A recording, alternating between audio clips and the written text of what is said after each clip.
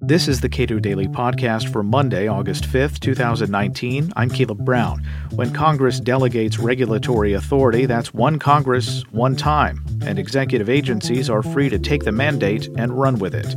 Should Congress instead compel itself to reauthorize the statutes that give away its own authorities?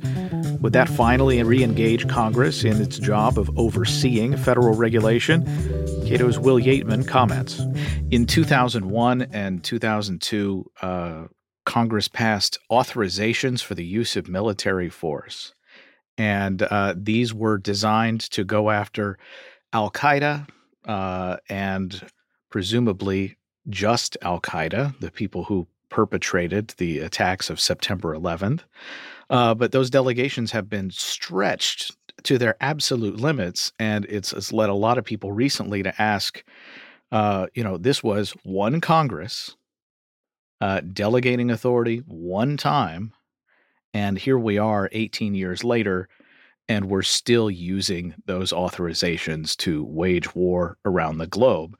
And Jonathan Adler makes a point at the Volokh conspiracy that this is what happens every day with when it comes to regulation. Indeed, it does. I mean, that's really the tip of the iceberg. Everywhere you look, I mean, for example, the Federal Communications Commission, their much ballyhooed net neutrality rules during the Obama era, those were actually functions of a law that was passed in the 1930s.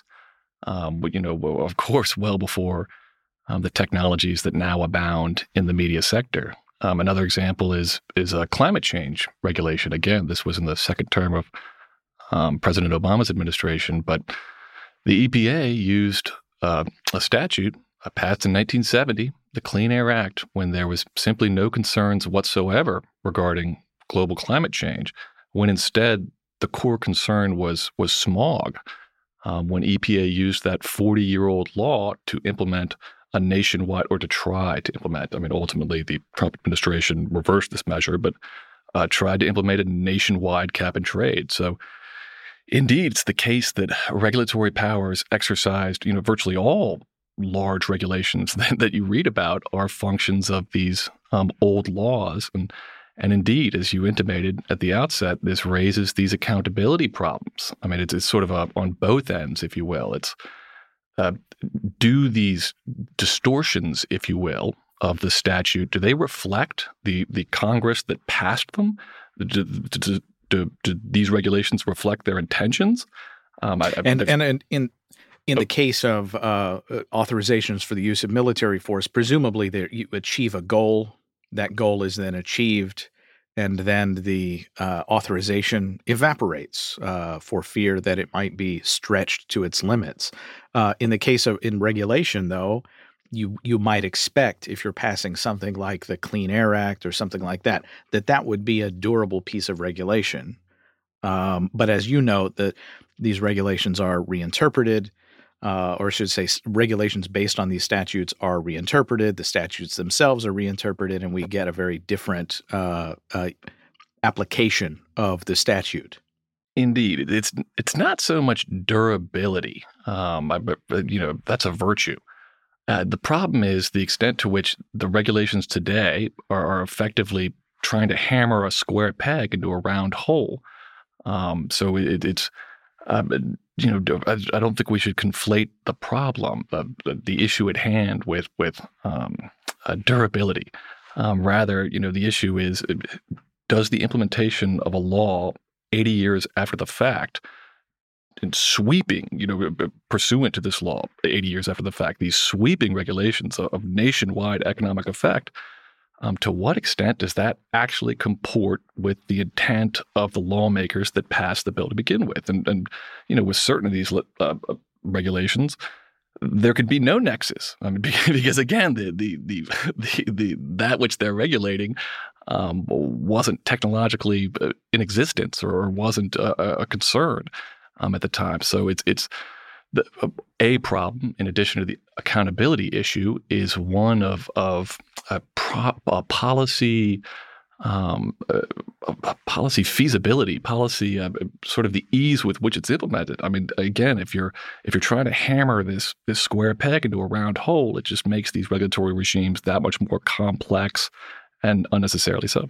There is a law on the books, the Congressional Review Act, which gives Congress sort of an opportunity to review regulations that were essentially, I believe, recently passed in some sense. Rand Paul, among others, have pushed what they call the REINS Act, which would give Congress further authority to review and reject regulations. But is that too limited, or are those sufficient in terms of trying to rein in regulation? The measures you speak of, so the Congressional Review Act and the proposed REINS Act, they do go some way towards addressing this issue, this problem with the temporal aspect of congressional delegations. But there's two problems, and you suggested one. This Congressional Review Act, which is effectively a legislative veto, allows Congress, both chambers of Congress, and that is to be signed by the president, to effectively nullify major, quote-unquote, significant regulations. The issue is the way the act is structured, it only applies for about 3 months of any given presidential administration. That is, due to its rules, it really only implicates so-called midnight regulations, those passed during a lame duck session as a president is exiting the White House. So it's got that sort of inherent limited scope. At the same time, both the Congressional Review Act and the REINS Act, the REINS Act would solve that aforementioned problem with the Congressional Review Act by requiring that every single significant regulation, actually achieve the approval of Congress before it goes into effect. So instead of a veto, instead of a resolution of disapproval, it's a resolution of approval. Now, to be sure, the REINS Act would go even further towards mitigating this temporal aspect of congressional delegations or the temporal problem. However, both the CRA, both the Congressional Review Act and the proposed REINS Act, they're reactive. They're Congress acting after the fact, after agencies have dictated their course and dictated their priorities. To the extent that they don't afford Congress this prospective, ongoing role, that's the criticism.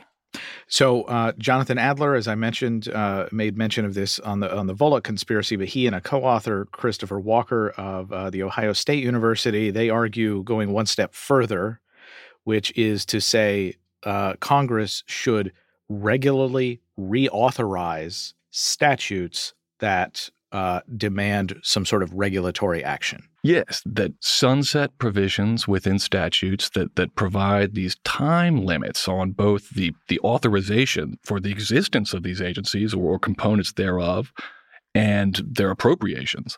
And again, these are distinct from the process of appropriating money. That's done by appropriations committees. This is the authorization of appropriations and the authorization of the agency's power. So what they suggest is to create incentives via this reauthorization process on both tracks, both the reauthorization of the power per se and also the reauthorization of the appropriations. They want to use these as an incentive whereby Congress will compel itself to periodically revisit these delegations and mold them to better comport with the times. So part of the issue is that Congress already has this procedure. However, they've ignored violations of this. That is, we've got presently it's $300 billion worth of programs that their authorization, either power per se or appropriations, has lapsed. However, the way that this lapse would actually affect policy is that a member of Congress would have to make a point of order during the approps process and essentially announce, well, wait a second, there's no authorization. How on earth are we proceeding with funding these agencies? But no Congress person to date has ever done that. So in addition to broadening the present scope, that is broadening the number of statutes that presently are implicated by this reauthorization or by these reauthorization mechanisms, they also, and this is crucial, they would have Congress, both houses, change their rules or at least change their attitude, if you will, such that they took these things seriously.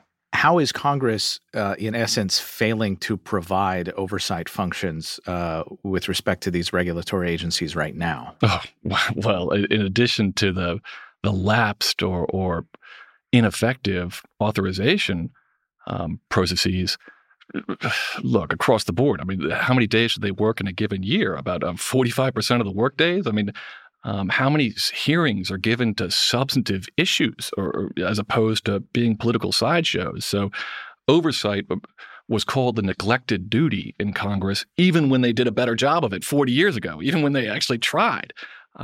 These days, no such efforts are made. And indeed, that's a paramount issue that's very much part and parcel of this overall delegation and time complaint. Will Yeatman is a research fellow at the Cato Institute. Subscribe to the Cato Daily Podcast wherever you get your podcasts and follow us on Twitter @Cato Podcast.